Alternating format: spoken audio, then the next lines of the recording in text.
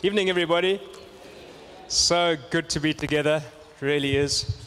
I am a Natal boy through and through, loving living in Mpumalanga. We live right there by the Kruger, but it's good to come back to the roots. I just love Natal. I especially love the curry. Amen? And we've had so much of it this weekend, so I'm in my absolute element. Two guys I've asked to quickly come and just tell us what happened this morning. Graham, if you could come up, and Michael, just very briefly tell us what God did for you this morning. I do this to just help raise the faith levels, because God responds to faith. He's attracted to faith, and I think they got a great story. Thanks. Hi, everybody. Sorry, I'm a bit nervous. Well, what happened this morning was God laid on my heart, and He told me that it's fine to be scared. Basically, all the men. It's fine to be scared, and as long as you involve God in your life, you must be careful to how can I put it, build a wall around your fears. I'm talking about experience now. Build a wall around your fears becomes a stronghold, and it's a difficult thing to break. So let the Lord work in your life and help you break that wall down so that you can turn your stronghold into a testimony.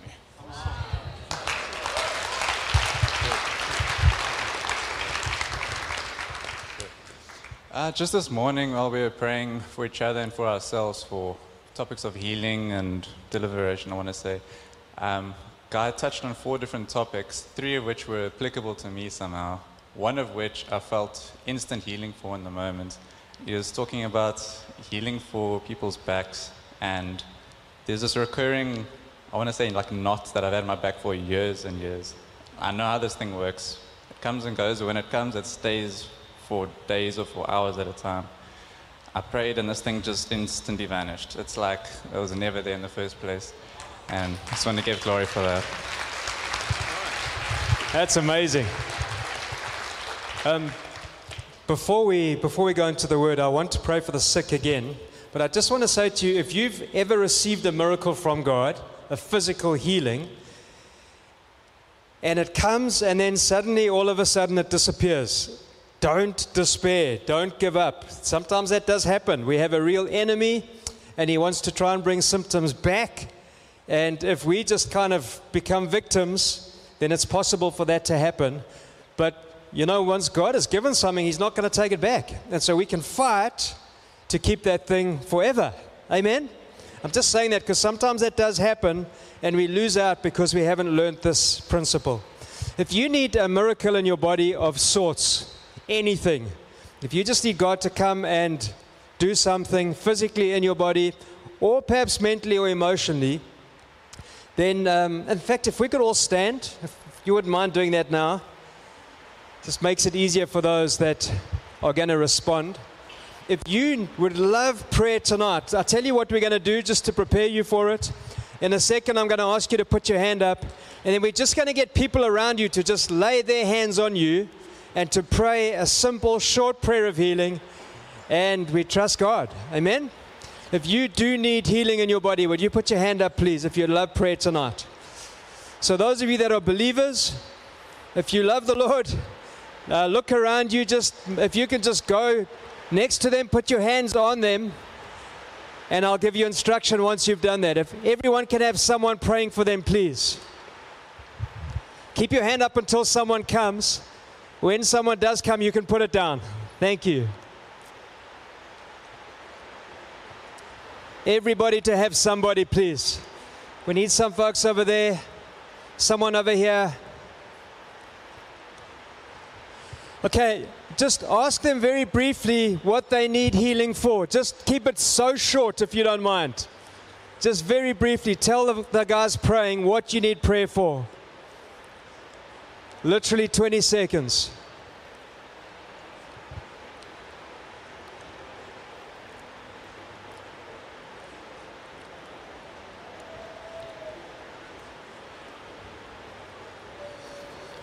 Have you told them?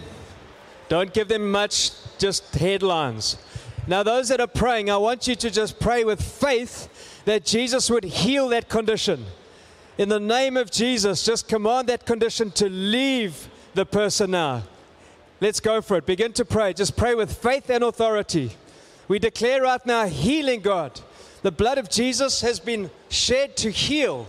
And we just declare healing over bodies right now, over minds, over emotions, in the name of Jesus. We say, be free. Be free in the name of Jesus. Thank you, Lord. Thank you, Lord. Just a little bit longer.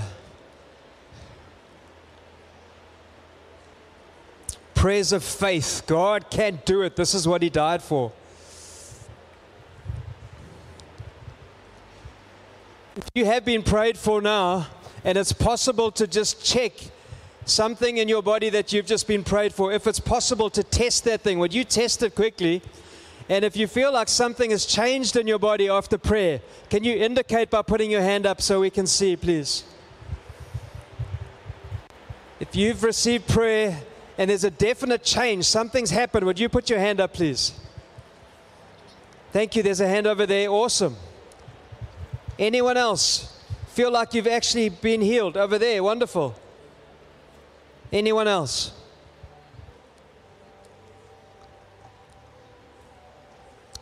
Thank you, Lord. Over here. That's awesome. Amazing. Thank you, Lord. Thank you, Lord. I've just learned to rejoice over every single person who responds. If we pray for 20 people and 3 get healed, my heart goes out to the 17 that didn't. But we have to learn to rejoice when we see breakthrough. Amen? Just one more call. Has anyone else received? You can actually feel it in your body. Something's changed. Would you put your hand up if you haven't? Just want to celebrate with you. At the back there, so exciting. Thank you. Beautiful, Lord. Yeah, let's give God a hand. Amen. Amen. Take a seat, thanks. If you are still ministering, we can carry that on after the meeting. God's Spirit won't go, promise you. If you were prayed for and nothing happened, don't get discouraged. I'm trusting for healing in my own body in areas, and I've been prayed for many times. And we have to get beyond that. Keep trusting for our own healing, but also trust for others. Can you live with that? Thank you so much for the opportunity to preach. I want to share something from the scriptures, just share some bullet points off of that, and then end with a song of worship where there's almost a commission. I feel like God wants to commission us, to send us out into this world with hope that Jesus is still alive, and what He said He would do He's going to do. Amen? Could you turn with me to John 21, please? It's the famous portion of Jesus coming to Peter and encouraging him after his backslidden state. So encouraging. John 21.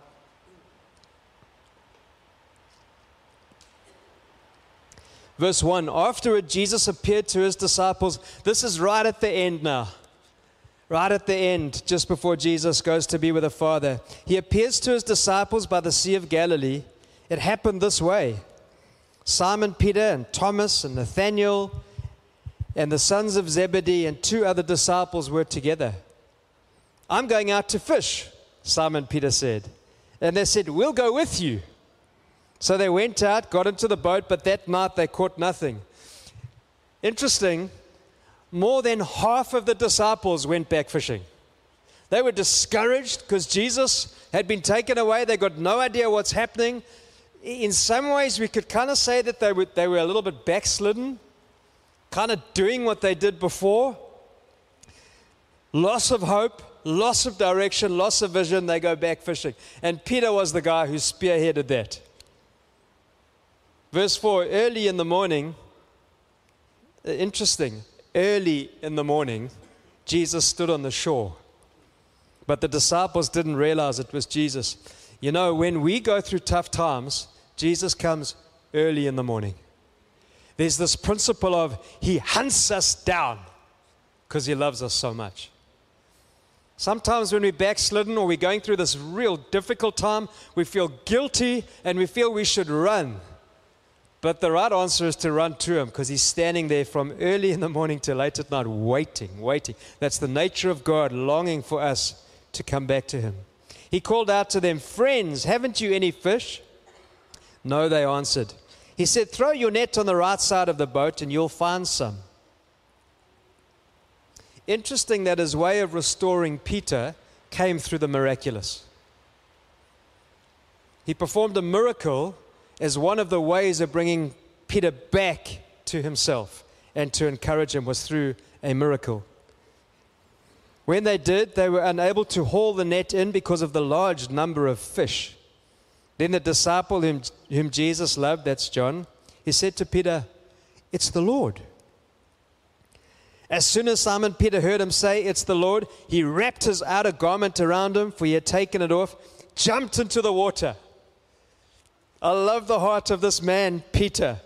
He had just denied Jesus 3 times. He was battling with guilt. He was so condemned. And he still had this passion for Jesus. It's kind of like left the other guys to bring in the fish. It's like, I don't care what happens here. That's who I need to go and see. Awesome. The other disciples followed in the boat, towing the net full of fish. They had the hard labor. Peter didn't wait to help them. He just goes, man. For they were not far from shore, about 100 yards. When they landed, they saw a fire of burning coals there with fish on it and some bread. I wonder what the response of Peter was like when he came to Jesus. Because it says he hops out the boat and he runs to Jesus and the other guys are bringing the fish in. So there was a little bit of time between them pulling the fish in and coming to where Peter was standing with Jesus. I wonder what his conversation was like. He had just denied Jesus 3 times. Like, typical Peter, jumps out the boat, runs to Jesus, and then what? Like, did he say sorry? Did he kind of, bow his head in shame? Did they stand in silence? Was it awkward for Peter? I don't know what happened. But one thing I do know is this man had so much zeal. It's the heart of God's people, even when we mess up, to run to the Lord and to receive passion back.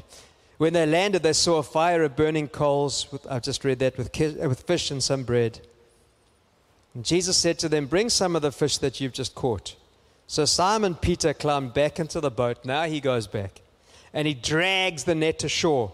It was full of large fish, 153. But even with so many, the net was not torn. Another miracle. Jesus said to them, "Come have breakfast." It's just such an amazing picture of how God leads us, his people. Remember, these guys were the guys who left to go do what they used to do, probably all carrying a measure of guilt, confusion, not knowing what was going on. And he says, "Come and eat with me." Similar to what Brent said, a picture with Moses on the mountain, eating with the Lord. None of the disciples dared ask him, "Who are you?" They knew it was the Lord. Jesus came, took the bread, gave it to them, and did the same with the fish. This was now the 3rd time that he appeared to his disciples after he was raised from the dead. This is the part I want to focus on. The rest was a build-up to this, because now God focuses on one man, Peter, like he does on you and me. He's an individual God. When they had finished eating, Jesus said to Simon Peter, so it seems that they went for a walk. Because if you look at verse 20, it says, Peter turned and saw that the disciple whom Jesus loved was following them. So if someone was following them, it means that they were going for a stroll. It's almost like Jesus separated Peter from the others, went for a walk, and they had this discussion.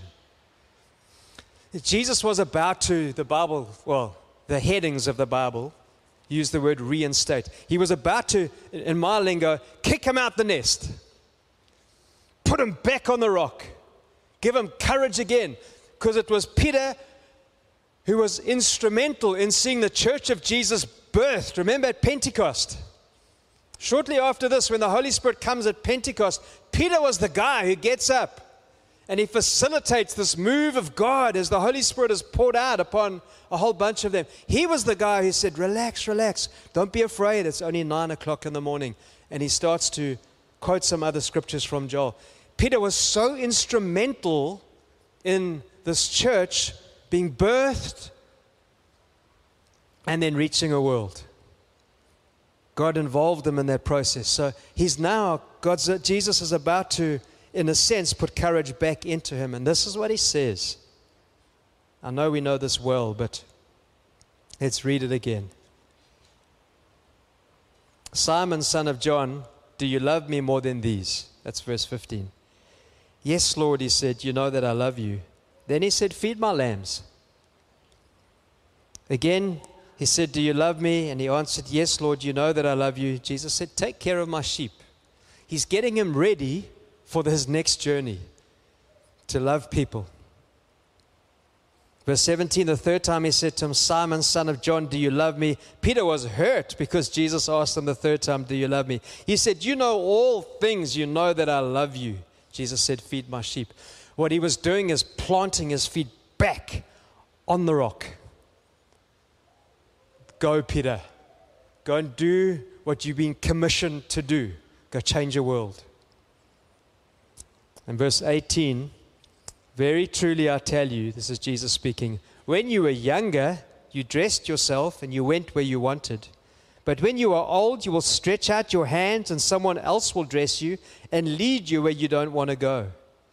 Jesus said this to indicate the kind of death by which Peter would glorify God. Then he said to him, follow me. Such an amazing story of reconciliation. I want to use the word commissioning because that's what he did. Commissioning to set apart again, to give courage to go. And that's exactly what happened to Peter. It's interesting, he says, when you were younger, you kind of did your own thing. Now that you're older, someone's going to do it for you. And I know he was talking about the way in which Peter would die. But I think he was going beyond that. He was saying, when you truly give yourself to me, you're no longer your own master. You belong to me, and I'm going to tell you what to do. It's almost like there needed to be a full handover of his life. You know, not on his terms, but on God's terms. And I think the Lord was setting him up for that, saying, you used to do it this way, now you're going to do it my way. And I want to, off the back of that, with that as the introduction, just share 5 or 6 bullet points on what will it take. That would be the title of the message in the form of a question. What will it take? What will it take particularly to start walking in the miraculous? What will it take for a church to genuinely believe what God has said and to get out there into this world that's full of broken and hurting people and really believe that they can change through the power of the cross, change a world? When I say that statement, I don't use it glibly. It's not just a throwaway statement when I talk about changing the world. I believe it with all my heart. I believe the church can change the world. Individual churches, churches corporately, families. Because that was the commission God gave us, to go into this world and bring the gospel. That's how we change it. Bring the gospel. Tell people how good God is. What will it take? What will it take for a church to begin to believe this? Here's some thoughts. I think it takes a people who believe that we are significant and strong. I know that sounds strange because it kind of makes it all about us. But I do think we need to get to a place in our faith where we honestly believe that we're not victims, that we carry this power of God, that Satan really is scared of the church and therefore scared of individual Christians. I remember some time back, the Lord spoke those 2 words to me. He said, Guy, you are significant and you are strong. And it happened over a little period of time, and I just believed it. It became my reality. I'm significant and I'm strong, not because of who I am, but because of what God says. You're significant and strong. Significant as a son of God.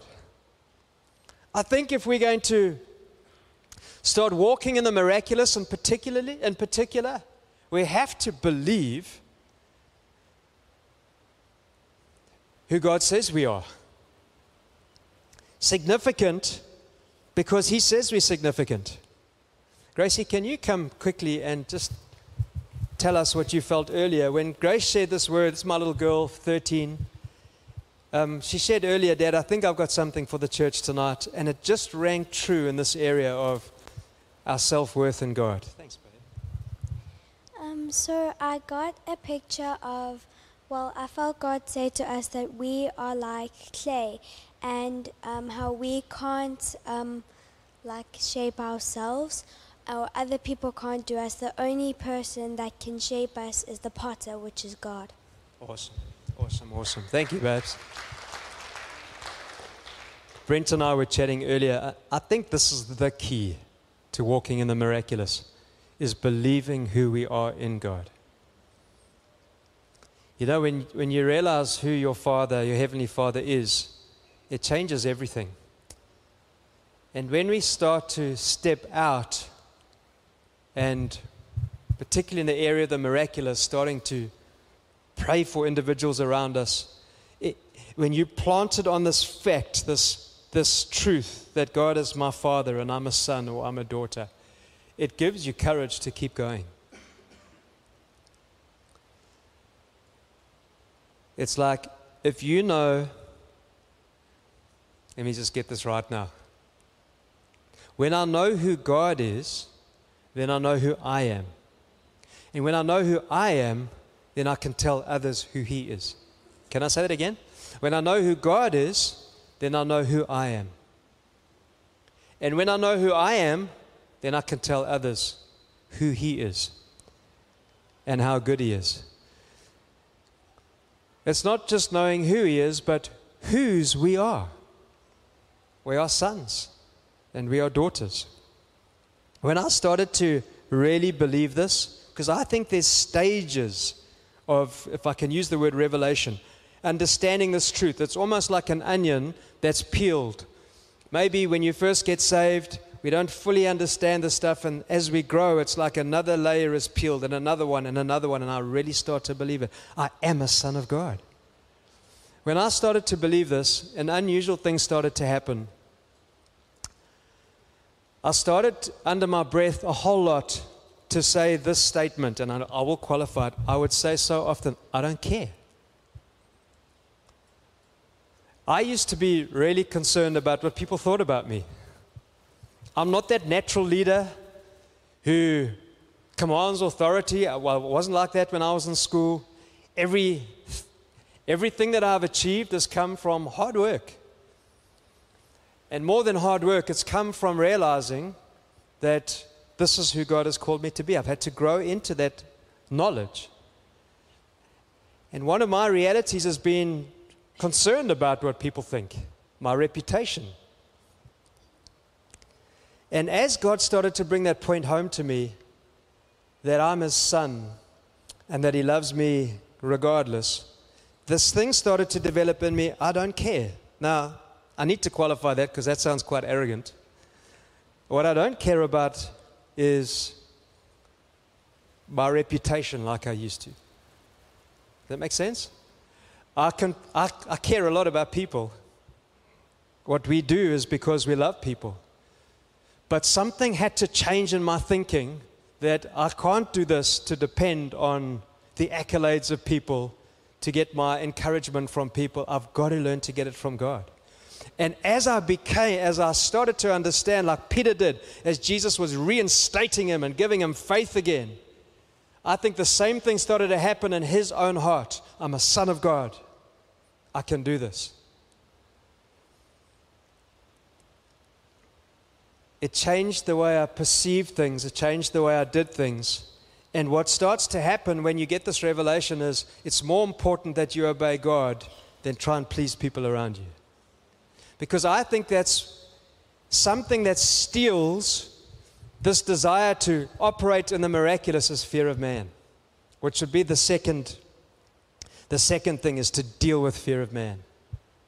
And my own wifey has been on this journey. I've asked her just to briefly share her own journey with us, just very quickly, how God has helped her in this area. Thanks, son. Evening, everyone. There's a beautiful scripture in Romans 8, and it says, for all who are led by the Spirit of God are sons of God. For you did not receive the spirit of slavery to fall back into fear, but you have received the spirit of adoption as sons, by whom we cry, Abba, Father. The Spirit himself bears witness with our spirit that we are children of God. And I've been a Christian since 93, so 30 years ago, where I really gave my heart to the Lord, and it's been a journey for me. I love making people happy. I love including people, checking they're okay. That's just part of who God made me. But I realized that, that I feared what people thought, sometimes so much that I was not obedient to God in everything. So about 5 years ago, I really sought the Lord on this issue. And this scripture has become a key scripture in my life, that I'm adopted. And he's my Abba Father, who I can run to and be confident in. And so I really pushed into God in this area. God really gave me a revelation of who I am to him, and that I'm his child, and that it doesn't matter what people think or what people would like me to do. I can just be who I am.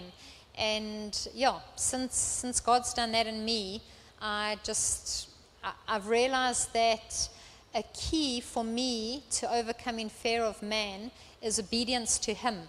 And not only obedience to him, it's just an intimate relationship with him as my Father. That's so good, thank you. A man called Piet Wallace, as some of you know, he once said to me, polite people compromise.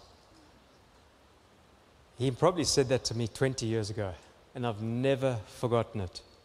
And that's what I mean by needing occasionally to say, I don't care. It's not a thing on people. It's a thing on, I don't care. When it comes to my reputation, I would rather please God than please man. Just to recap briefly before we carry on, what will it take? What will it take for a church to start to walk in the miraculous, and for the church to believe that we have this power and authority over the evil one? It'll take believing that we're significant and strong. And secondly, dealing with the fear of man. Thirdly, where hunger starts to overtake our reputation or our need to maintain our dignity. Where hunger starts to overtake our reputation or our need to maintain our dignity. God is attracted to hunger. What I mean by hunger is where he literally becomes everything to you. It should be like that when we become Christians, but let's be honest, we go through our stages, and sometimes things become more important to us than they should, or more important than him. Someone once said, when we go through the waters of baptism, we should go in with our cell phones, our car keys, and our wallets. Because what we're saying is, for the rest of my life, I'm serving you, I'm putting you number one. And a hunger for God, this desire to please him, not from works, not trying to make it happen, but just this, I guess it's a love relationship with a spouse if you're married. It's keeping that thing fresh. It's regularly saying that, Lord, I've given you my entire life, and it doesn't matter what it costs. For the rest of my life, I'm going to serve you with everything. And I care more about what he thinks about me than my need to maintain my dignity. I remember as a a small boy. I couldn't have been more than 10 or 11 years old, perhaps. And I'd given my heart to Christ. Sorry, I was probably a little older, probably early teen, and I'd given my heart to Jesus. But I remember lying in my bed one night, and it just dawned on me that God wanted all of me. I just had this kind of, He wants all of me. I've given Him my life, but it's almost like I felt in some ways like I was holding some stuff back. And it was like the Father said to me, Guy, will you hand over everything, boy? And remember, I was young, I was a new Christian, didn't understand a whole lot at that time, was very motivated in many ways by works, not understanding grace. But I knew that God wanted a response. And I remember saying yes, but with tears. Yes, Lord, I give it all to you. I knew something of the cost of what I was saying. I told you I didn't really understand grace at that point. I believed so much in what I had said yes to that I thought I would wake up the next morning and my family would not be alive. I thought God would take my family in the night because He asked me for everything. So I just assumed, oh well, it could mean that. That's how much in my heart I said yes. There was this fear. Again, it was wrong because God's not like that. But I didn't understand it. It was my world as a young man. But something changed in my life that night. And every now and then I've had to re-say that to the Lord and recommit. Lord, I give you everything. I actually do it often now, if I'm honest with you. Often, I don't know, every now and then I'll just say, Lord, it doesn't matter what it costs. I don't really care. I want you above everything else. And I say that to just keep that thing fresh in my heart. When I said yes to Jesus, I said yes forever. There's nothing that the world offers. There's the attraction of the world, as attractive as it is in comparison with Christ, it is not attractive. And I think in answer to this question, what will it take to start walking in the miraculous? It's this thing of we hand everything over to Him. At any cost. It's a frightening thing to do because it might mean some adjustments. But I don't care. Because He's worth giving everything for. We're preparing ourselves for heaven. That excites me so much. Doesn't it excite you? When you hear someone who's elderly pass on to be with the Lord, honestly, sometimes what goes through my mind is, that's awesome. Because if you look on the other side, if you look at through the spiritual eyes and you realize what's just happened, it is awesome. It's what we all long for, to be with Jesus forever and ever in eternity. That's where we're all going. And because He's so awesome and He's done so much for us, part of our responsibility, and it's our privilege, it's not a burden, our privilege is to say, I give it all. Like when last did you re-say that? Just a question, just a challenge perhaps.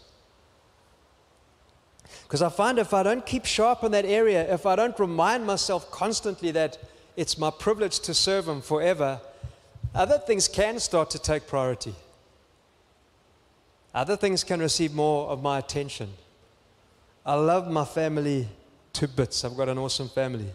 But I say to them from time to time, you need to know that I love the Lord more than I love you. And Cheryl often says to them how much security that brings her, knowing that I love God more than I love her. It means whatever He says, we do. Sometimes there's a wrestle.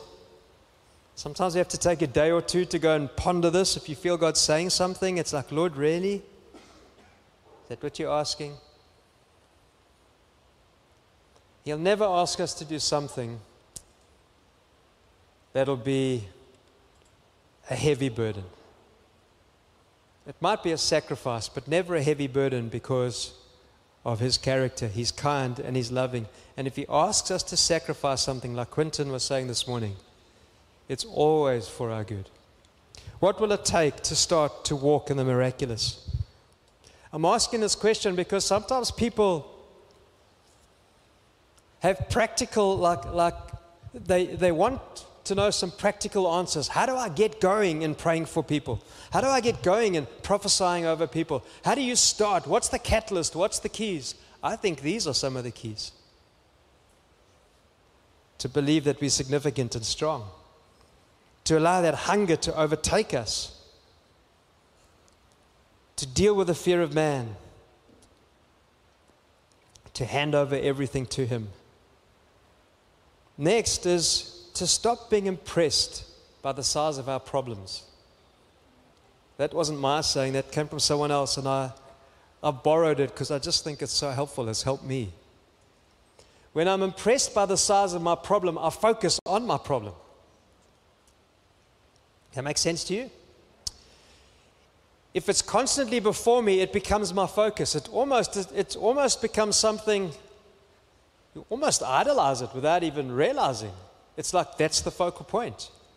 And I think somewhere, and sometime in our journey with God, there has to come a time where we allow God to take the problem that demands our attention and to honestly hand it over to Him. Cheryl and I know a wonderful couple, but they're consumed by something that's just happened to their daughter. And every time you talk to them, that's all that comes out of their mouth. They are absolutely consumed by the pain that they're experiencing because of a crisis in their family. And I get that. I get the challenge of life. I get crises. It's our privilege to walk people through crises and walk through our own crises. But somewhere along the line, there's got to be this laying this thing down where I say, I don't know how to deal with this thing, but that can't be my focus anymore, Lord. It's a shift of focus to that, from that to Him. I understand the significance of handing something like that over. But I do believe it's part of our breakthrough in seeing the miraculous, in seeing people around us start to receive the power of God through our lives. I guess one of the gauges of how we're doing in that area is when we have conversations with people, what comes out the most? It could be concern about what's happening in the nation. That could be the problem that's become bigger than God. And there's reality around that stuff, but it can't be bigger than God. And somewhere along the line, we've got to come, like Jesus took Peter for the stroll and said, boy, if you love me, you've got to let that stuff go. Because I've called you to pastor people. I've called you to shepherd people. And you know what? We all have been called to do that. It's the challenge from the Lord to all of us. Go feed my sheep. Go love people. The entire Bible is summed up in 2 sentences. Love the Lord your God with all your heart, soul, mind, and strength. That's the greatest command that God has ever given us. And it should be right at the top, to love Him with everything. And the second is like it. Love your neighbor as yourself. It's like, really? Like the entire Bible? Is it summed up in those 2 things? Absolutely. Greatest commandment, love God. Second one is love your neighbor as yourself. If I'm going to love my neighbor, I have to deal with my stuff. And I think one of the ways we deal with our stuff is regularly bring it before the Lord until we're not impressed with the size of that problem anymore. The problem starts to be seen in context. It's an issue, but it's not bigger than the Lord. When it is bigger than the Lord, it's almost like our focus on God becomes diminished. I find in my own life, if I'm overly busy, if I'm overly stressed, I find myself shrinking when it comes to trusting God for those things to happen around me. A couple of years ago, I went through a bit of just a difficult time in one of the churches we were leading. There was some conflict on our team, and a series of events took place. And I went through a little bit of burnout, and doctor told me I'm depressed. And I had no idea what depression was. I just knew I wasn't functioning like I should. I explain it to people like this. It's almost like there were 2 or 3 bricks in my head. And I needed often to just rest my head. The goal was just to get through the day. A week was too much. I'm a dreamer and a planner, and I love doing that stuff, but I couldn't do no dreaming. This was my goal when I woke up in the morning. Father, please help me to just get to the end of this day and to do well.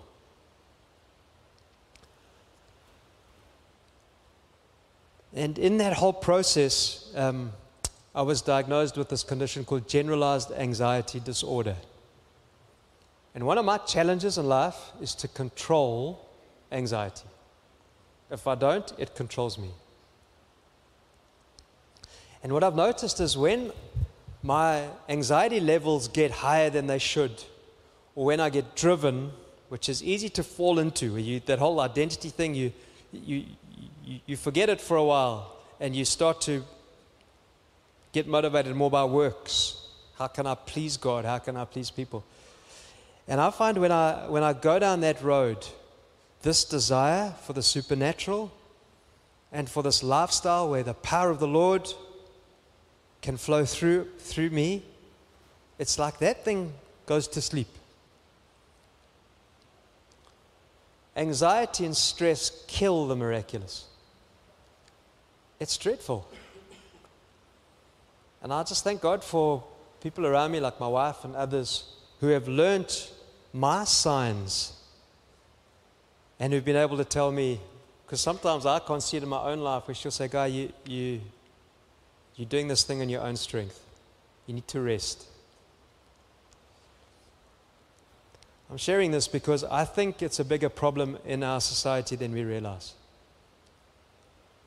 And some of you might be sitting here. In fact, I spoke to a person very recently who said, I've just been diagnosed with depression.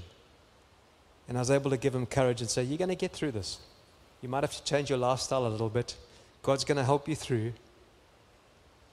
But I think the anchor when the pressure is on is run to Him. It's almost finding rest. Rest comes from here, or comes from Him, and He brings it into the soul, to your spirit. That's why Jesus could sleep in a storm when the boat was just about to sink. He slept in a storm because there was no storm inside of Him.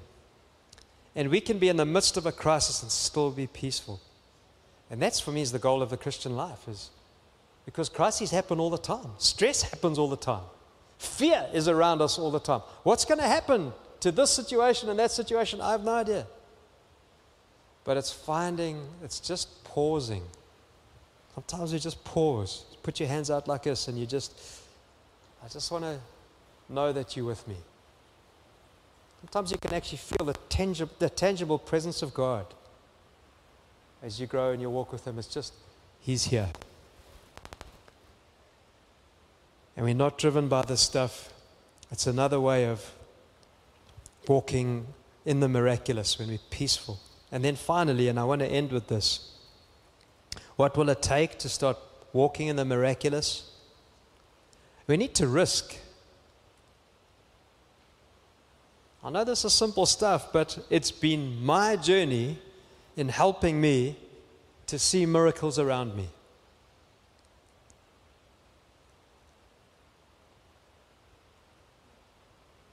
We need to risk. I think one of the temptations is to think that one day I'm going to grow up as a Christian. One day I'm going to be mature. And when it comes to these things of seeing God's power flow through us more and more, it's almost like we pray about it, and then we just think, one day it's going to happen. And we don't think it through, but somehow our minds just analyze it like this. It's like, one day I'm going to see miracles around me. That might happen, and it does happen every now and then to people, especially new Christians. They become Christians, and all of a sudden they believe what the Bible says, and they're starting to see healings around them, and other things start to happen. But most times it's a journey.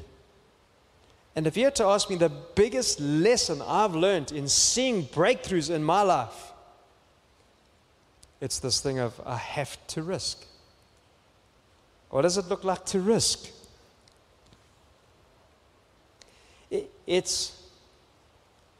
You don't develop muscles overnight. They come through flexing them. They come through exercising them. If you want to start to see miracles begin to happen around you, you have to target areas where your faith can be built. If you want to see healings and miracles, it means you've got to find people to pray for so that you can begin to see them. Someone once said, you'll never see miracles if you don't pray for the sick, and I believe that with all my heart.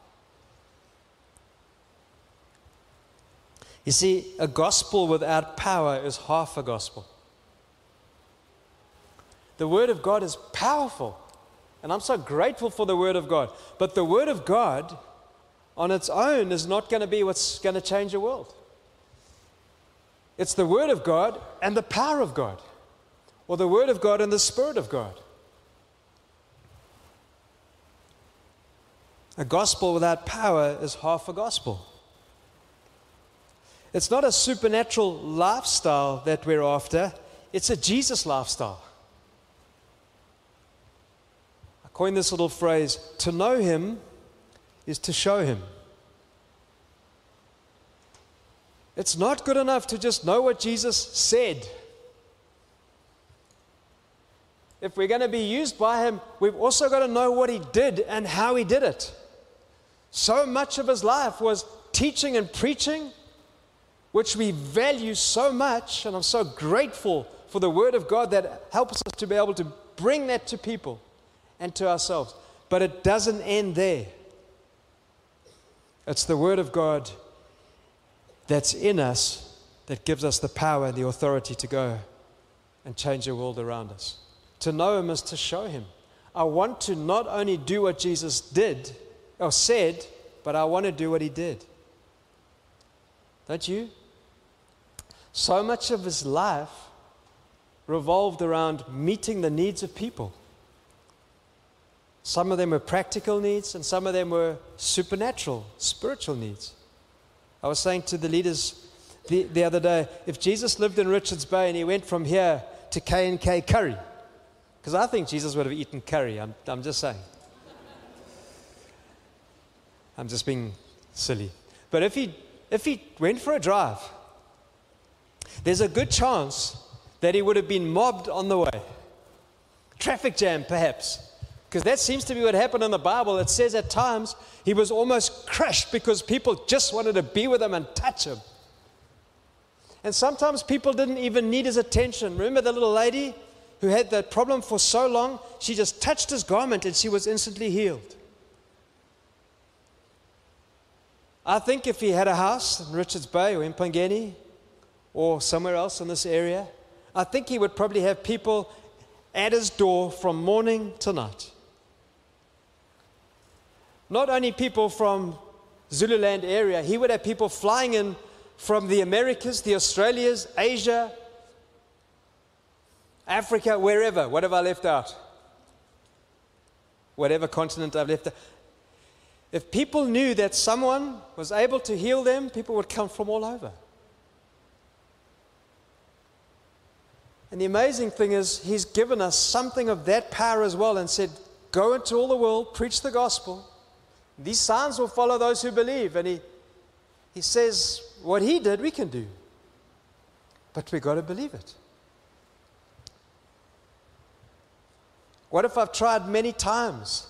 And I've prayed for people around me, and I've ventured out, and I've done what I should do, and I've had faith that God's going to do something, and nothing happens. It's like my hands up to that one. Sometimes this stuff is so confusing. Like, why is that scripture in the Bible? I find it quite offensive at times. If you have faith as small as a mustard seed, you can say to this mountain, be thou removed into the sea, and it'll be done as you say. At times, I'm sure I've had faith bigger than a mustard seed. And I've been convinced God's going to do something or heal someone, and they die of cancer. How do you program that? How do you process that stuff? I remember Scottsboro, when we were leading that church, I think there were 3 or 4 people that died of a terminal disease in a couple of months. The church was so wounded by that thing. One couple said, I believe Jesus heals, but not now, Not a lot.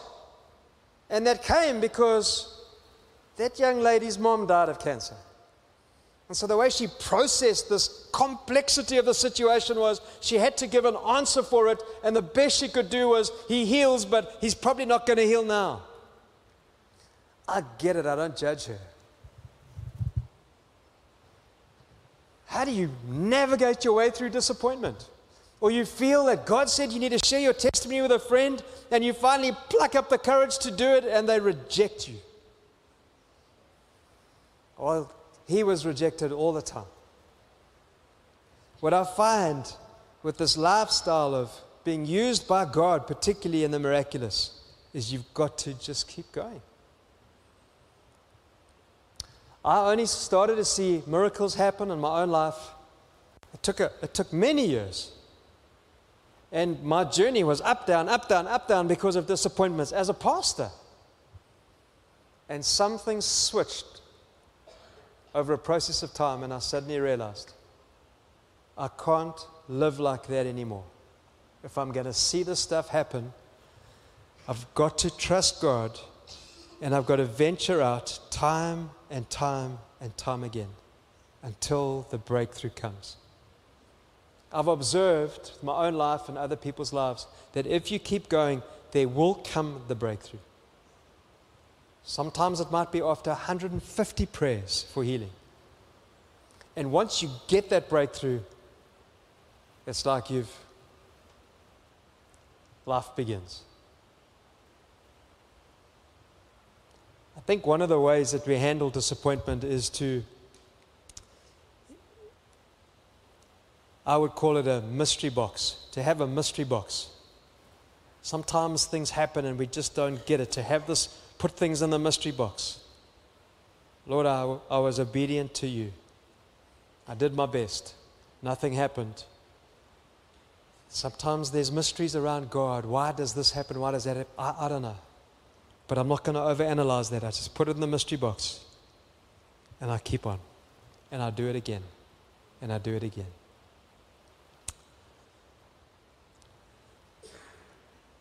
What will it take to start walking in the miraculous? Those things. Probably a whole lot more. But if we start somewhere, giving everything over to Him, seeing Him as a Father, saying yes, yes, yes, yes to His call, and then risking until we see the breakthrough, we'll have a church that's vibrant. Because God wants a vibrant church. Who else is going to touch the world? Who else is going to help the world?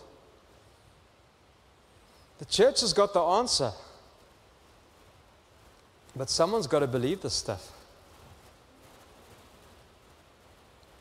And we can.